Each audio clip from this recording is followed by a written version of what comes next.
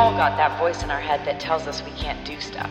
But some people are just better at not listening to it. And by sitting down with those people, asking them questions, and then recording it and blasting it out on the internet, perhaps, maybe, I can help other people like me get out of our own way. Hey guys, welcome back to Closure Optional. Fucking hectic times we're living in, huh? What the fuck is going on? I hope you guys are all well and okay, and I know that you're sick of hearing about this shit probably, but unfortunately, it's what's happening. And I am going to do a podcast about philosophy today, not specifically regarding the pandemonium that's going on in this world, but as how a philosophical concept called existentialism results to the time that we're in, and some possible perspectives to consider while making morally correct decisions in a time of global fucking chaos. It doesn't feel chaotic yet. I think it's okay. I mean, the changes are happening pretty quickly and everybody's kind of more or less adapting to them in their own time. But it's fucking confusing, right? Well, it is Monday, the 23rd of March, 2020 today, where I'm talking about this. And yesterday, the Prime Minister of Australia said that he hasn't gone all the way to non-essential businesses have to close, but basically everything needs to be closed except for the schools right now. So all restaurants, gyms, everything, shopping centers, all of that stuff. The only things really that should be open right now are grocery stores and people that have essential businesses. It's pretty hectic. It's pretty fucking crazy. And there's so much information and misinformation and confusion going on the internet, and just everyone's got a fucking opinion about what's going on. And I'm about to contribute to that, I suppose, but I think, man, we need a little zoom out. We need a little zoom out, and I think it would be good for us to consider the way we are thinking. What I love about philosophy so much is that it's a study of the experience of being and what it is to be. And by zooming out a little bit and talking about human beings in general as a concept and the way that we can act and choose our own behavior in the world sort of helps take you outside of just like the everyday, what the fuck is happening, scared, fear, pandemonium nonsense that's going on. So I think that's what I wanted to talk about. I hope this isn't too heavy. I'd like it to still be fun and enjoyable for you to listen to. There are definitely times in an experience like this where we just need to fucking watch a movie, laugh, hang out with the people you're allowed to in your family circle or whatever, play a game, relax, have fun. And I agree with all of that, but I also think that this is an important, I don't know, I feel like there's something that I want to say that is slightly not as easy to digest, I'd say, as some bullshit. I'm trying to write comedy about this stuff right now too, and that's I don't know.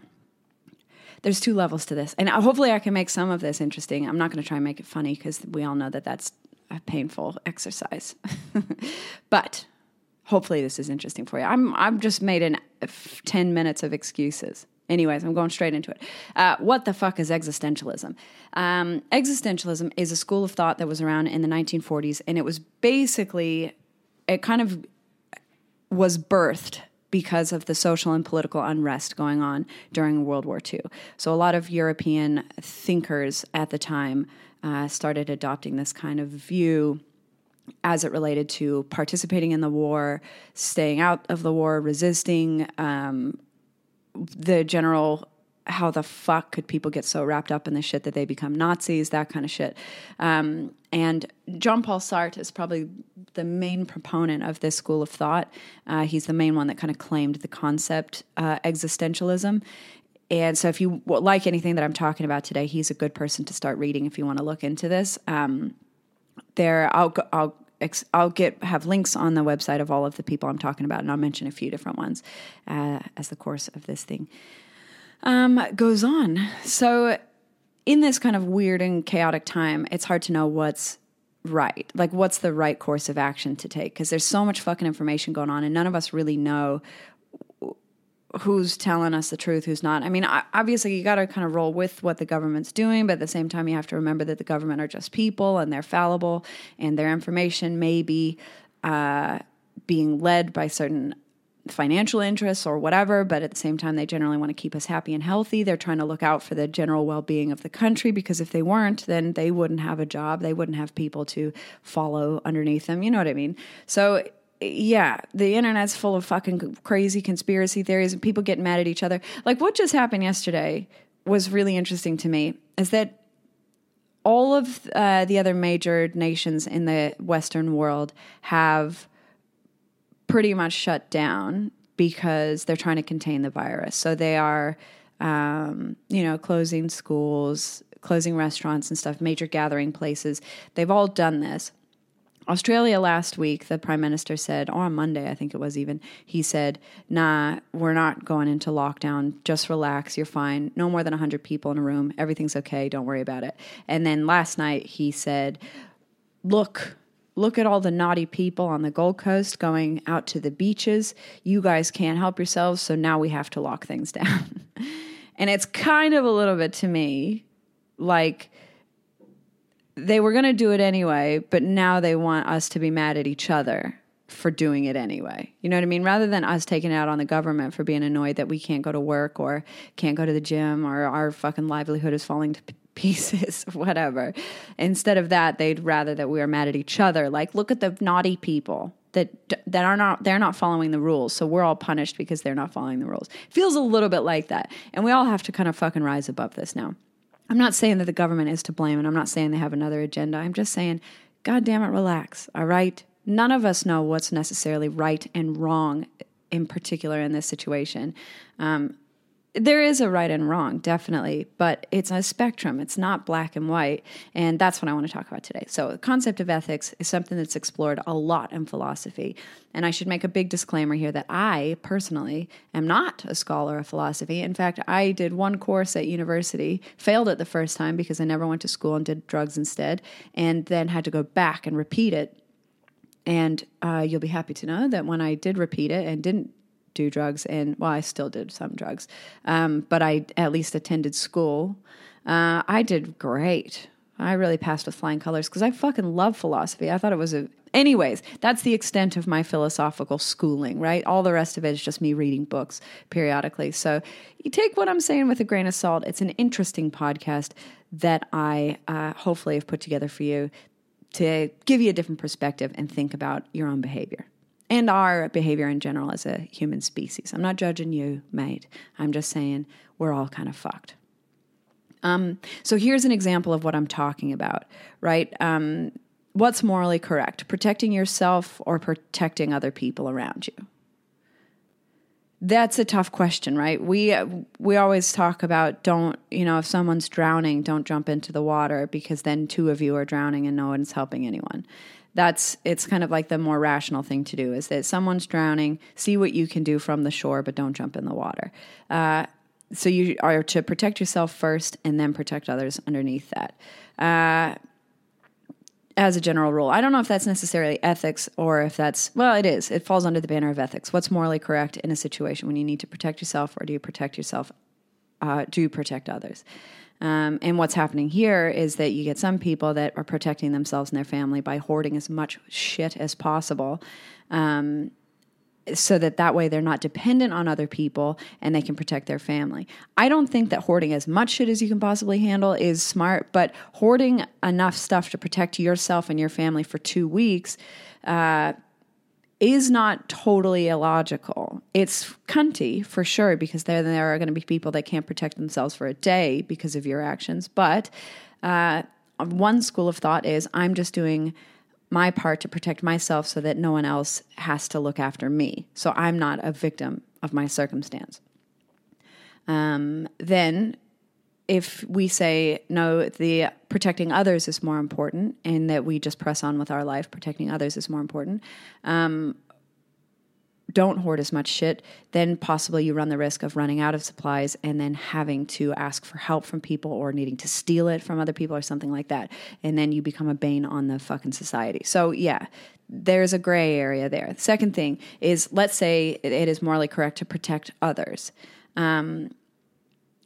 So here's a conundrum for you. Do you have your meeting online? Or do you do it at a local cafe? Now, this isn't relevant anymore because they've just closed the cafes, but I was thinking about this the other day when they were still an option to support local business. Some people, I've listened to these ladies have this argument on the street. These ladies were like, we'll do it again next week. And then the lady was like, well, if we can, I guess, what we can still do is we can still do it online. And then the other lady was like, no, we can't do it online. We have to support local businesses. We have to do it at the cafe. And it's like, yeah, that poses a very interesting philosophical question, ladies. What do we do our weekly catch up online or not? Because one's better staying at home because you're limiting the risk of a spread, which protects your health and other people.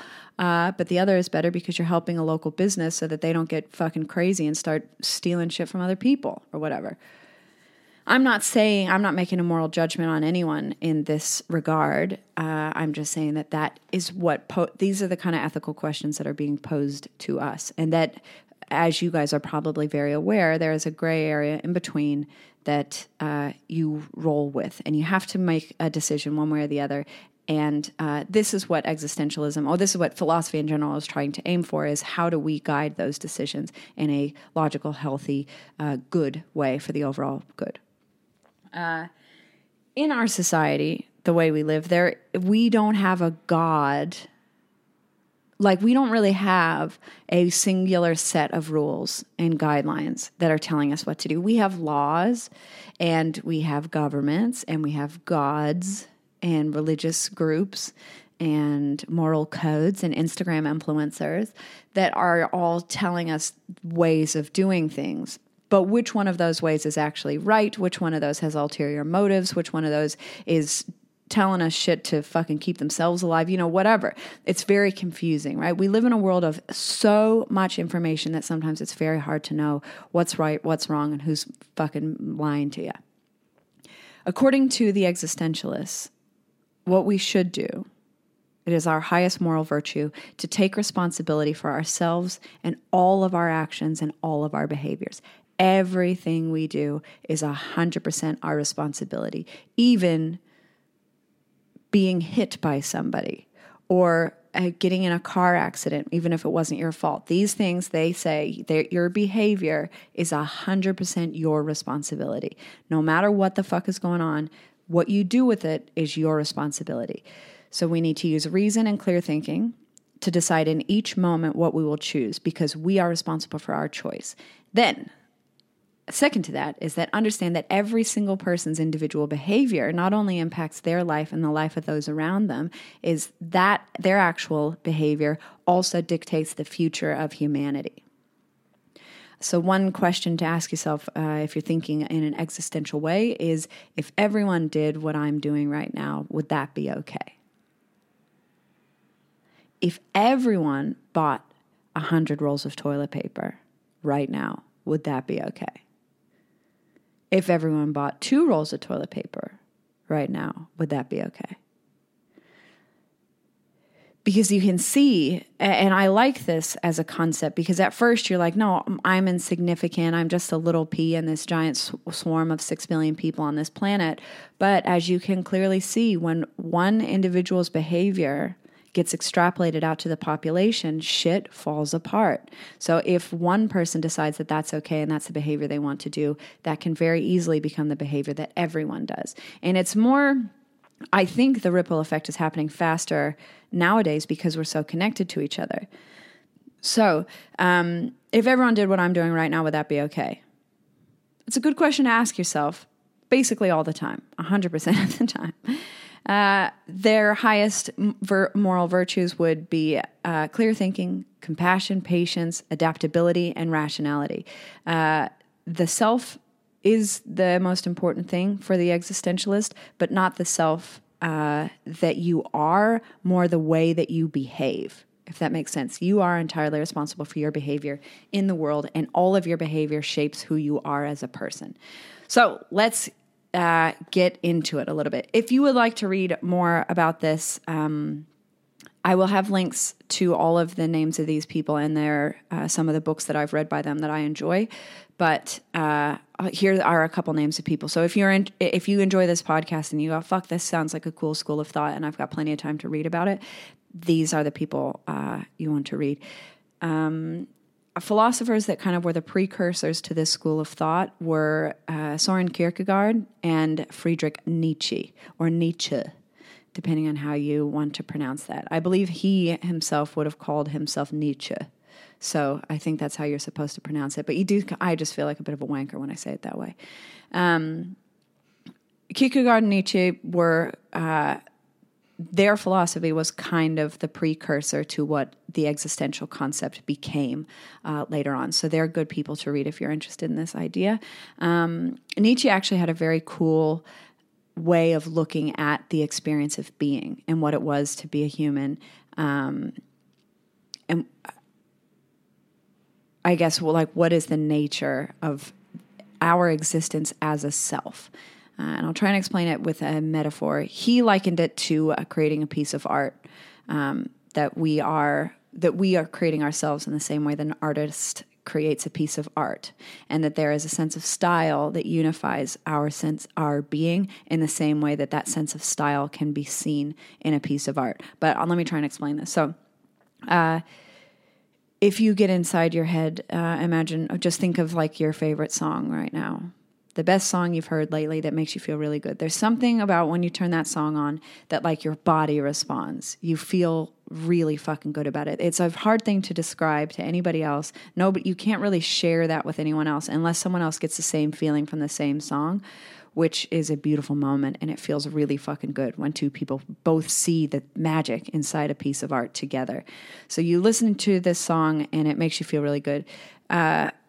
Now, if you imagine that song, try and think about what it is about the song that makes you like it. Is it the drums? Is it the lyrics? Is it the sound of their voice? Is it the melody that they're using? Is it a rhythm? More than likely, what you like about the song is the song. And it's hard to describe each individual element. You can say, oh, I really love this snare. I really love this little melody that they put in. But if you extracted that melody and just used it on its own, on repeat, it wouldn't have the same power that it has inside that entire song. So there's something about the song that makes you feel something.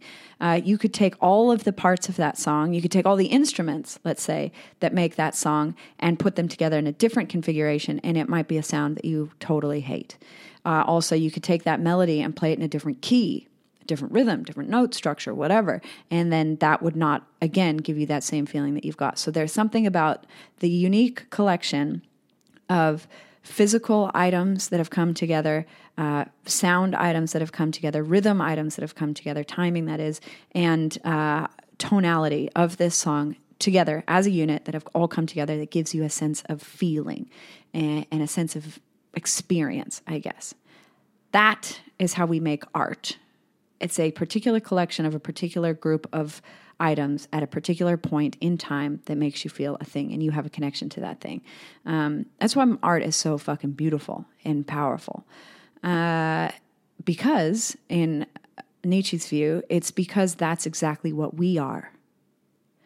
We are a collection of material objects, cells, bones, all of that shit, that all come together in a very specific arrangement that creates what we look like, how our body is, how our shape is.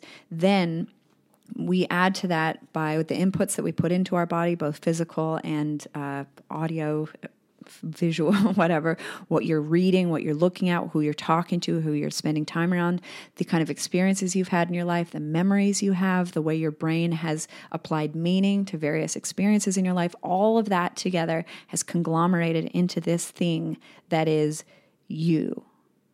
And this is a very unique collection of inputs that could be no different. If any of the inputs of this thing had changed, it would change who you are. And in choosing your life, you will make choices that are based on this unique sense of style that it is to be you. And so, I just think that's like kind of a beautiful concept, because that's what puts us in line with art, why art is so powerful, because it's a reflection of our own nature. It's a reflection of our own collection of being. And I think that's quite a cool idea. This is the foundation of existential ideas, is that we are constantly forever creating ourselves. Every single choice we make, every single thing that goes on in our life is adding to and creating this sense of self, this character, this thing that exists, because their argument, there is no underlying model that we are. In the same way that you get a feeling about a certain song, and then so you have this feeling about the song, and then you play it for somebody else, and they're like, yeah, I guess it's all right. And it's just crushing to you because you had this incredibly powerful connected feeling to that thing. And then the other person was like, yeah, I guess, I don't know, it doesn't do it for me. And there's no explaining it. There's nothing wrong with that person for they don't get it. But I mean, me personally, when I have like really powerful connections to certain sounds and certain things, and then somebody else doesn't get it, I do start to wonder if I'll even ever like that person. like if I'm watching a movie and someone laughs at dumb shit in a movie and they think that's the greatest part of the movie, and they don't get the funny things that I get, I wonder if I could ever be their friend. And maybe I'm a cunt. I'm not really sure. That sounds very judgmental. But there's like a certain taste and a certain style to things that I like. And if other people don't get it, I do question my ability to relate to them. But so this happens with people as well. So excluding that, you just meet people sometimes and you go, ugh, I don't know what it is about you, but I just don't like you. And then there are other people that you meet and you're like, I don't know what it is about you, but there's something very special here that I want to know you. I feel good around you. It feels like home, like I feel connected to you. And I don't mean this sexually. I mean, that's an amazing, beautiful thing when all of those elements come together and you fall in love with someone. That's a whole nother level. But just the sensation of like, you get somebody and you get a feeling of them. So Nietzsche would argue that it isn't all of the things that you do in the world and the collections that you've gained, like making heaps of money and having heaps of cars and bitches and shit and yachts. That's not what makes you you. It's the essential being that makes you who you are. That if you make a ton of money but you're a shit cunt, you're still at the end of the day a shit cunt. You're always going to be a shit cunt. But if you're a good cunt, and this is why I love Australians and Australian language. It's so good because you know exactly what I'm talking about when you say you're a good cunt. You're a good cunt.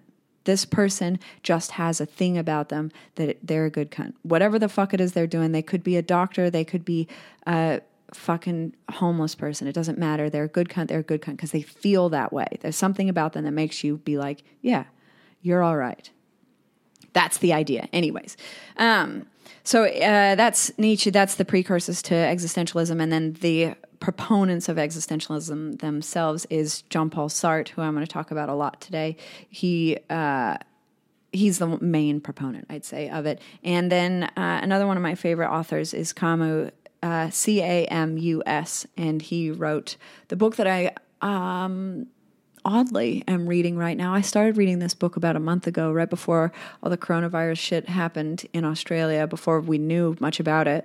And it's called The Plague, and it's a book about a town that gets stricken by a plague and has to be quarantined from the rest of the world. Fucking weird timing. Then he also wrote a book called The Stranger or The Outsider, and that's a book that I talk about constantly in this podcast. It's a really, really fucking good book. Dostoevsky is a Russian author that kind of falls under this category, and one of the best books of his that I really love is called Notes from the Underground, and all of those are kind of examples of existential thinking at the time. Anyways, so there's your reading list. Now, what are the ideas in existentialism? I have talked for 20 minutes now already, and I haven't even told you what existentialism is yet. The main key idea, so I've talked about it a little bit already, is that we're responsible for our own lives. The way that they phrase that is that existence is prior to essence. They believe existence comes before essence. Now, to contrast that so I can make it clearer, if essence preceded existence, that would be your general Christian religious faith thinking that there is a God, and he or she, whatever, fucking God. I'm going to say he because it seems easier. I'm sorry for the feminists out there. God has conceived of a human being inside his brain, if God has a brain, right? He goes, I would like to see a human being. And I imagine the human being would be in my image. I would like a little version of me to populate the earth and eventually fuck it up for everyone. So he goes, all right, I think this is what a human being would be like. And then he molds it out of clay, and then the human being walks the earth in God's image. That is essence. The essence is the idea of the human being existing prior to the existence of human being. So God exists. Who existed before God is a great question. How did God arrive to be? Is he whose essence created God? But anyways, so there's a thing, creator of some kind, and he had in his head, or she, or whatever, the idea of a human, and that essence of a human is what created the human being. And then the human being existed because the idea existed first. That is essence prior to existence. The existentialists believe the opposite of that, which is we come online at some point. Our mothers give birth to us, we come out, we are a thing that exists, and then at some point we come online and we become aware of our own existence. When we become online, we are now responsible for ourselves and creating ourselves. There's no internal essence that makes us who we are. We make ourselves from our day-to-day experiences of life. So their argument is that there's no human nature. There's no such thing as a core essential human nature that drives our behavior that we are bound to. Instead, we are 100% free to choose our own experience of ourselves in the world. So the opposite of existential thinking would be something like, if somebody's like a violent, domestically violent person, right? And they just say, oh, well, my parents were violent. I got beat up as a kid, so that's why I beat up my family now. The existentialist answer to that would be, fuck yourself, cunt. You are violent because you're violent. That's the simple answer. You're violent because your behavior is violent. You can either change it or not, or whatever, but you are violent because you're violent, not because of anything else. People that say, anxiety runs in my family, or the health issues run in my family. It's genetic. The existential view on that is you may have a predisposition to certain health issues, but your behavior is what is causing your health issues, regardless. Whether you're taking the medicine, not taking the medicine, exercising, eating, whatever it is that you're doing is a product of your behavior. Anxiety runs in my family, that kind of thing. It's like, no, you have anxiety because you choose to continue to have anxiety. And I am not saying that we're not victims of anxiety, but I'm saying that having mental health issues and wearing them as a sense of identity is a problem, and existentialists would believe the same. If you are experiencing anxiety, it is in your best interest, as you guys probably well know, because I imagine that anyone that listens to this podcast has got some kind of mental health troubles, as I do, that when you are experiencing anxiety, the last thing you want is more anxiety. You know what I mean? Like, if you are a true experiencer of real anxiety, it's the worst fucking thing. It's like the fucking world is ending, you're dying, and you are trapped in it, and there's nothing you can do. It's horrific. And that anyone on earth would want that to be a part of their identity that they carry around with them forever is fucked. So, the existential answer to that is no, you're anxious because you're anxious. You have anxiety because you have anxiety.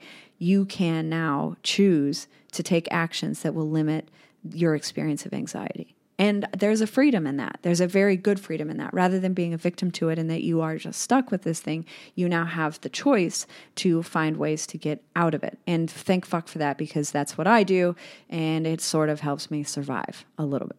Doesn't mean that I can always use it, but it does help me survive. To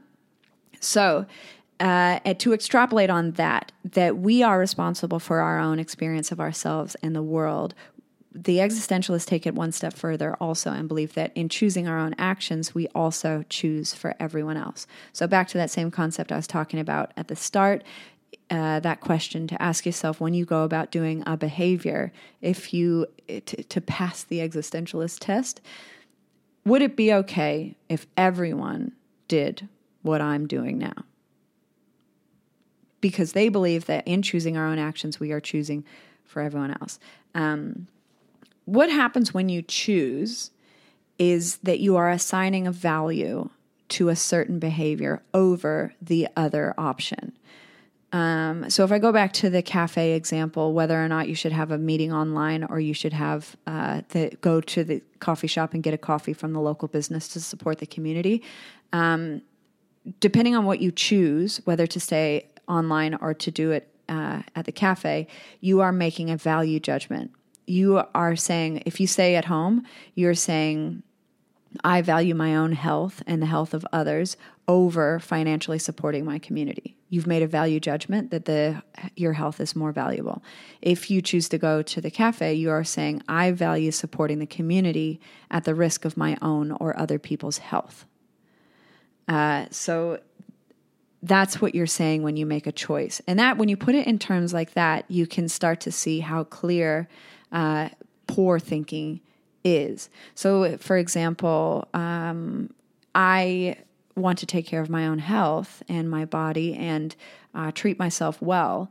But when I choose to eat an entire packet of Tim Tams on the way home from the gym, I am saying I value putting toxic sugar chemicals into my body above my own health.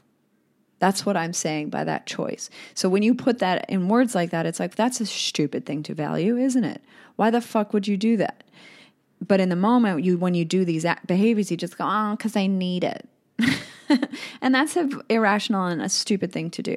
So existentialists believe that we are making a value judgment. And I think that makes perfect sense.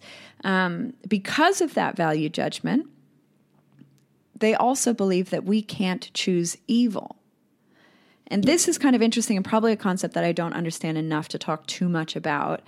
But from a simple point of view, if we think about it this way, you are assigning a value judgment to your decisions. And so whatever decision you choose, you have decided that is good. You will never choose the thing that makes you worse. You will decide. So even if I choose to pick the packet of Tim Tams, which is irrational and a stupid thing to do, in my head, I will justify why I've done that to make me still be good. Because we always have to be the hero of our own story. We always do what we think is right. So we will convince ourselves that it's right, even if it is totally fucked. And examples of this is, again, that cafe versus the meeting. Is the person that decided the online meeting. The person that decides to go to the online meeting only is saying, I'm doing the right thing by my community and I'm a good person by staying at home. And the person that goes to the cafe is saying, I'm doing the right thing by supporting my community and I am a good person. So either way, they both have decided that they're good people, but both of them have done the exact opposite action, behavior. Same thing with hoarding shit. Obviously, people that are hoarding to the extreme are extreme and they're idiots. Well, they're not idiots. I have to stop saying that because this is another thing that we have to consider too. And this helps. A new alternate perspective will help with a little bit of compassion for people that are in fucked situations right now. We're all in a fucked situation, but here's the thing.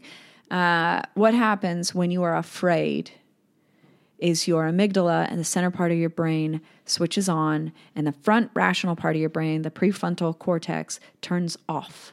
So when you're afraid, the more fear you have and the more inability you have to think clearly in a new situation when you are in the unknown, basically your amygdala turns off, your amygdala turns on, prefrontal cortex turns off, and you are unable to think. You're basically now reduced to being a monkey. And so monkeys are going into Kohl's and buying fucking 100 rolls of toilet paper. That's what's happening. We can't judge. They're fucking idiots, but they're idiots because they're monkeys right now, because their fear brain is telling them that they need, protect, save, store. And it's irrational, and it's probably greedy and selfish, and stupid, yes, but that's what's happening to a human brain. And depending on your level of fear, you are capable of exactly that level of stupidity. I know myself, when I get to certain levels of fear, I do really fucking stupid things. It happens to all of us. And to think you're above that and that you could judge other people for that is fucking stupid, because what you're not seeing, and sorry, I'm not yelling at you, but what we're not seeing as people is that we are all capable of this kind of fucked behavior because we are not in control of our emotional regulation of our minds. So anyways, that person that's hoarding shit is thinking it's stupid of people not to be prepared. I'm doing the right thing by my family, by myself. I'm protecting myself, which is the right thing to do for my community. So even though they're doing something that's probably not good, it's not, or in what some people might consider evil, that person has not chosen evil purposely. They have chosen to believe that they're doing the right thing. So that's an important distinction to make.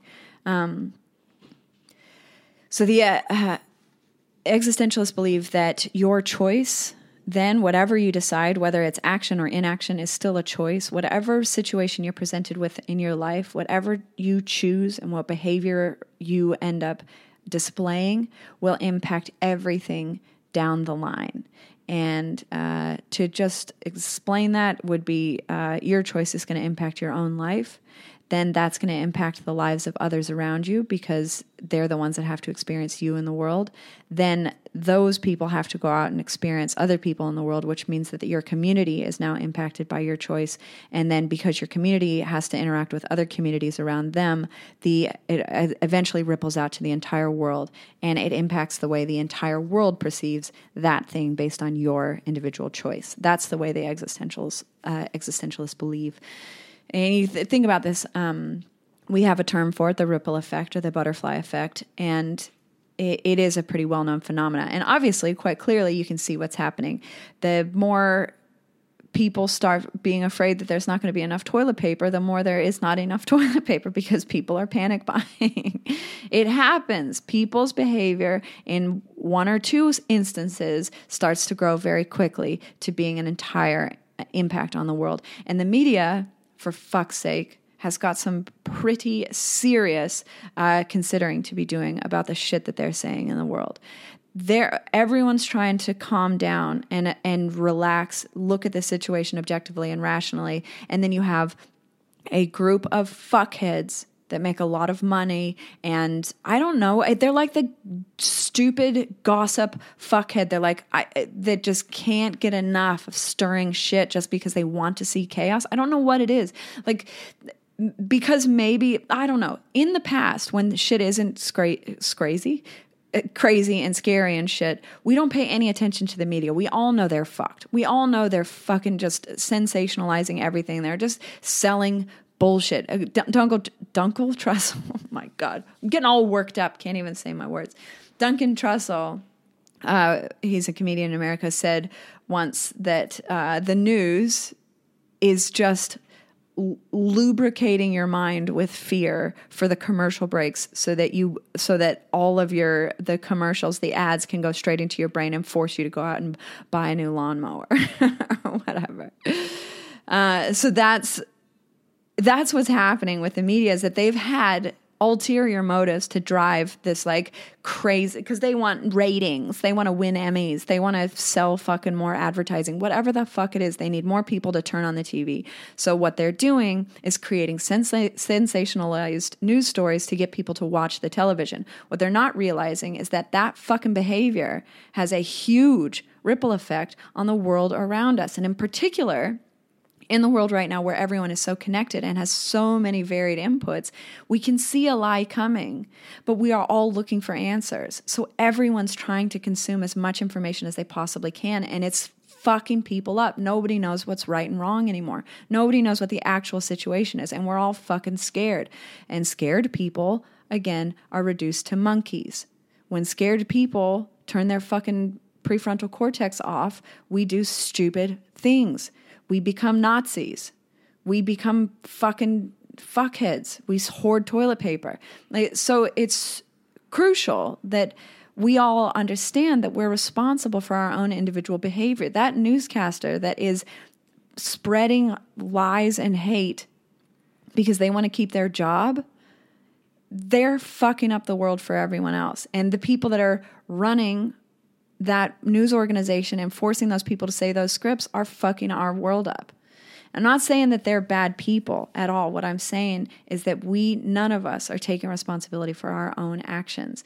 And I have a very acute understanding that whatever I say on this podcast does go out into the world and has ripple effects and impacts on other people around me.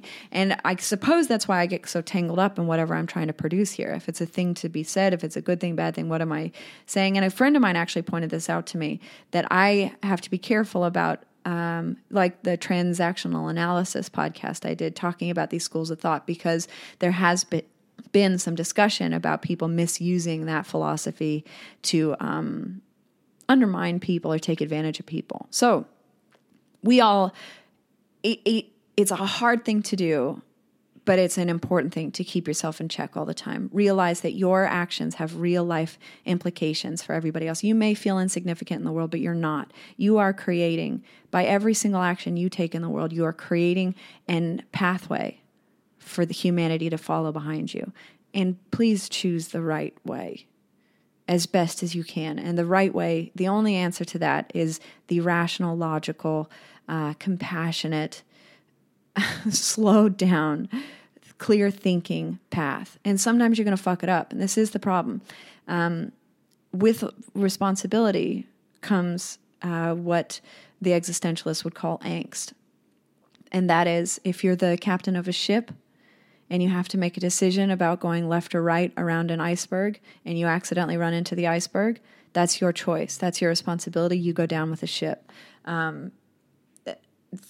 It's that kind of thinking. That's what happens. We are all responsible for our own behavior, so we do have to make sacrifices. I want to eat those Tim Tams, but I just realized that making that value judgment has put my own self below my greedy taste buds for that moment, that I undervalue my own health because of impulse and emotional eating or something, because I'm scared to face the emotional feeling I'm having, the fear that I'm having, the uncertainty that I'm having about my own existence. Because I'm trying to avoid that with sugar, I've decided that my own person is less valuable than ignoring the situation. Wow. Sorry, that got a bit heavy, didn't it, you guys? But it's an intense thing, right? And it is important for us to understand our own responsibility. It might sound daunting, but this is also the ultimate freedom, because you're no longer a victim of anything when you start thinking this way. You are responsible for all of your choices, but that means that you can choose. You don't have to be a victim of any of this shit. You can choose to live your life the best fucking possible way. Get out of any shit situation because you choose. Your behavior helps you get out. You're a good cunt. Good things will come to you. It's guaranteed, man.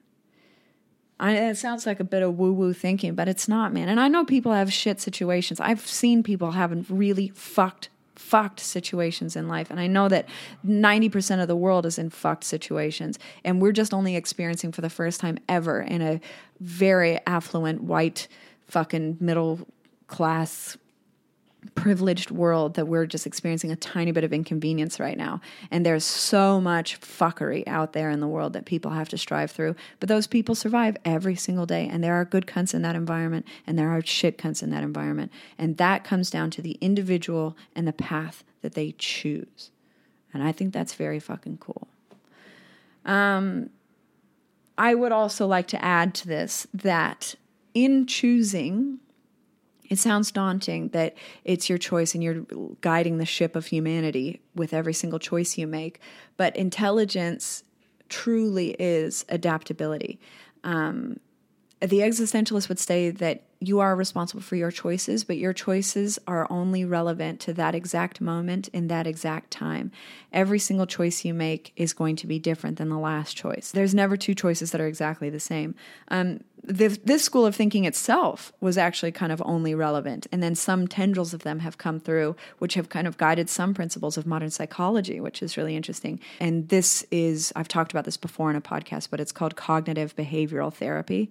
Helps you see how your behaviors are impacting your life and those around you. And that helps you trace them back to the activating event that caused you to behave in a certain way and help change your relationship between those two things so that you might experience that activating event later at a later stage in your life and not have the same negative behavior pattern. This is called cognitive behavioral therapy, or CBT, if you're interested in it. And it's very cool. So this is a modern way of thinking about psychology, and it was kind of influenced by this existential school of thought of taking responsibility for your own choices. So in saying that, because choices are relevant to a specific time and a specific set of behavior patterns that create you, who you are, your choice can always change. The more different choices that you make in your life, the more knowledge that you have to make better choices going forward. So and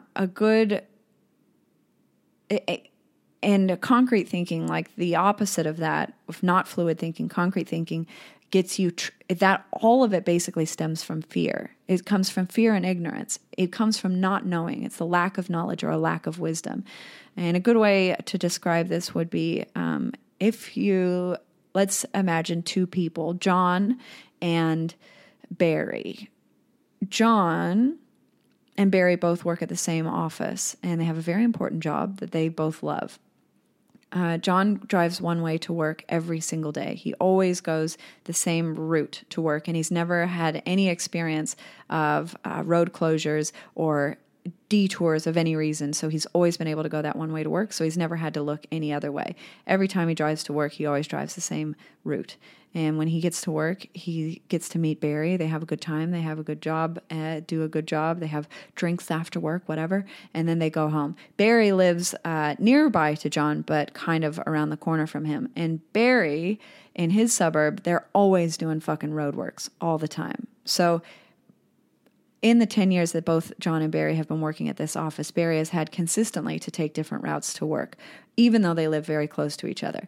So Barry knows this entire neighborhood like the back of his fucking hand, which is an interesting phrase, actually, when you think about it, because I don't really know what the back of my hand, like how often do you guys stare at the back of your hand? Would you know the back of your hand if it was in a picture of 10 other back of hands? I guess I would.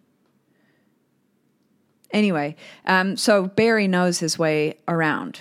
Barry could walk to work if he had to. He could ride a bike. He could ride a skateboard. He could ride a fucking hovercraft if he wanted to work, and he could get there any way he wanted with his eyes closed. John, on the other hand, can only get to work one way because it's the only way he's ever gone.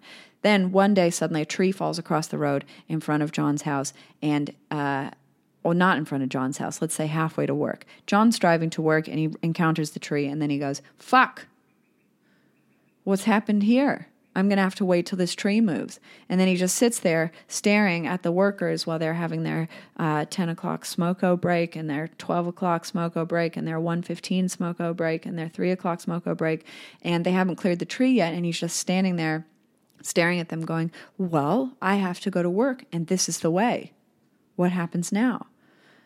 But Barry has already been at work all day and he's chatting to Susan at the water cooler and asked her on a date. And John's gutted because John didn't make it. Didn't realize that Susan was single and keen. This is coming across very misogynistic. Anyways, clearly I think I've demonstrated my point. Barry has experienced a lot of adversity in his life, which has required him to understand different various ways of getting to his final destination, whatever way, by whatever means necessary. John has never experienced any adversity in his life. He's never had to go any other way, never thought to go any other way, never even wanted to. And now, when one thing changes in his life, he's totally fucked.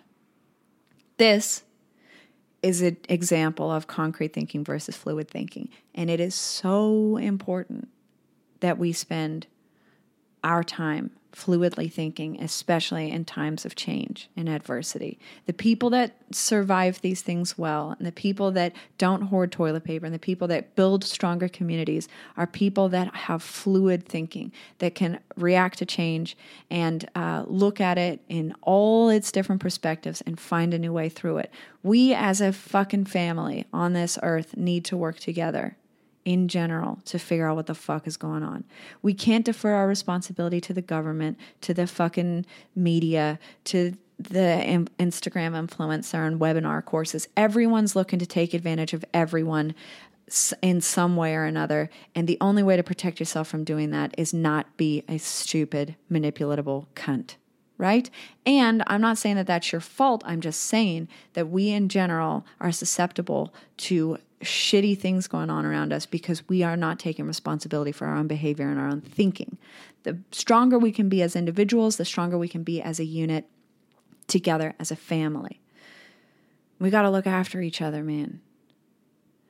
Look after the shit cunts. I know that they are doing stupid things, but it's because they're scared. Most of the time, when anyone in the world is doing something real shitty, it's usually because they're scared. And I'm not saying that we're stronger than them or better than them. It's just that maybe you've experienced a certain level of adversity that has allowed you to have multiple avenues of thinking, whereas somebody else has never done that. Or somebody else has experienced so much adversity in their life, they're just fucking giving up and all they want to do is watch the world burn.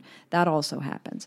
But what the majority, if you walk outside and look at the general public, it's not what you see on the internet. It's not what you see on the media. Yeah, the shelves are pretty empty right now, but there are still shelves, right? You're going to get fed. The government's giving out stimulus packages. It may not be exactly what you want.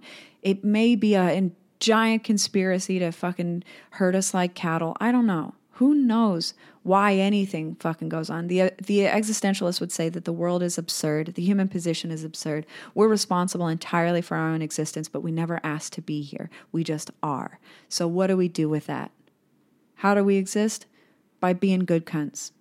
Follow the example of Nietzsche. Develop your own sense of style by experiencing yourself in the world constantly. And ask yourself, when you start doing some kind of any behavior, ask yourself, if everyone else did this right now, would that be okay?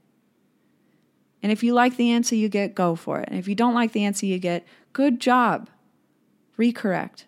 And let's try to find a new way. We're going to find a really cool, amazing, nice thing out of this, because all beautiful philosophy, beautiful music, beautiful artwork comes out of confusion and strife.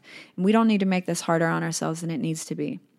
And we certainly don't need to get mad at the naughty kids in the naughty corner for doing whatever the government was going to do anyway, right? Relax.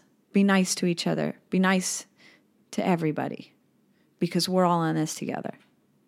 Is that even necessary? Who am I talking to? You guys are good people. I don't know why this is coming across condescending.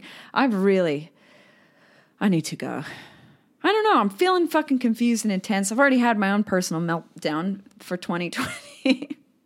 What a confusing year it's been, right? Lastly, I don't know. That's more than enough out of me. There's so much more I want to say, and I'll probably say it again in another podcast because, I'm